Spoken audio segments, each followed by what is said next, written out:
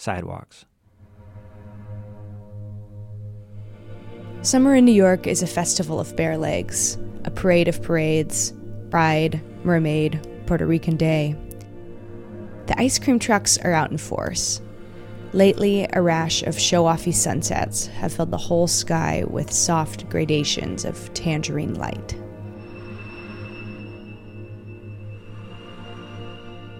And yet this year's Pride weekend had a steely edge of grief.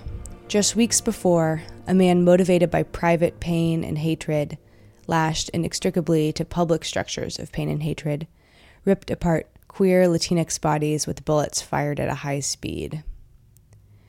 I am far from the first person to say it. This summer, the world seems to be on fire, more so even than usual.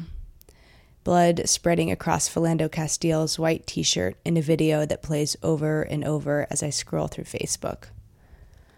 On Twitter, columns of police officers dressed like soldiers, floodlights lighting them from behind. Then, a news photo from Baghdad shows a cluster of blackened buses twisted and overturned like crushed beetles. Each morning on the radio, a new body count from a different place. All this has been rolling around in my head, as I imagine it has for many people. At the same time, I've been thinking about something else I saw recently on Twitter. It was posted by Michael Schmelzer, someone I've never met. He's a poet and a friend of friends, I think. I wish when people said, "Tell it like it is," they referred to a beautiful truth, but too often it's just someone being harsh or cruel. I like to think of Michael's words as a challenge. Tell it like it is. Not in the snide way. The snide truths are overtold, and not really truths anyway. Often they trade in stereotypes and crass assumptions. And the terribly true, tragically true truths are important, but we need beautiful truths to swim alongside them. I love Donna Minkowitz's Pride column for Gay City News. In gorgeous, titillating detail, she enumerates pleasures that cannot be bought in the age of corporate pride parades.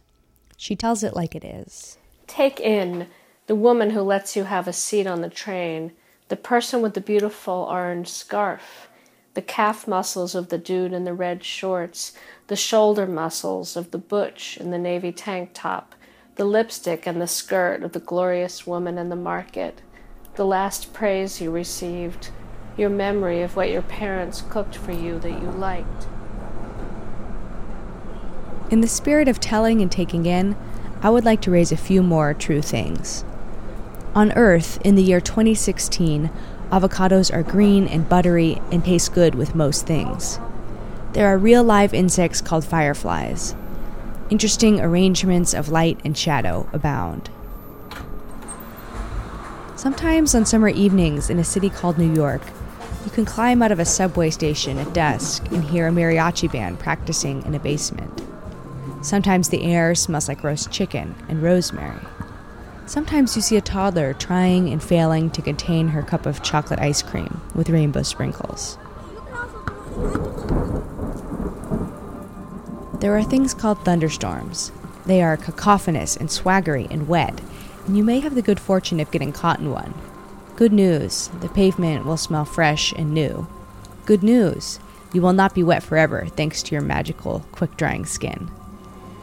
Sometimes someone will smile and make eye contact with you on the bus, and they won't want anything from you, just to transmit a small beam of goodwill. Evening light will fade slowly from orange to pink to blue. You will stop feeling embarrassed about loving sunset so much. You will walk the long way home in order to find an ice cream truck. That's just how it is.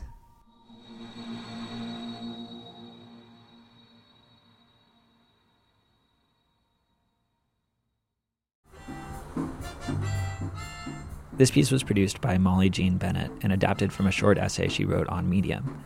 You can find links to Molly's work, as well as Michael Schmelzer's and Donna Minkowitz's at sidewalks.xyz.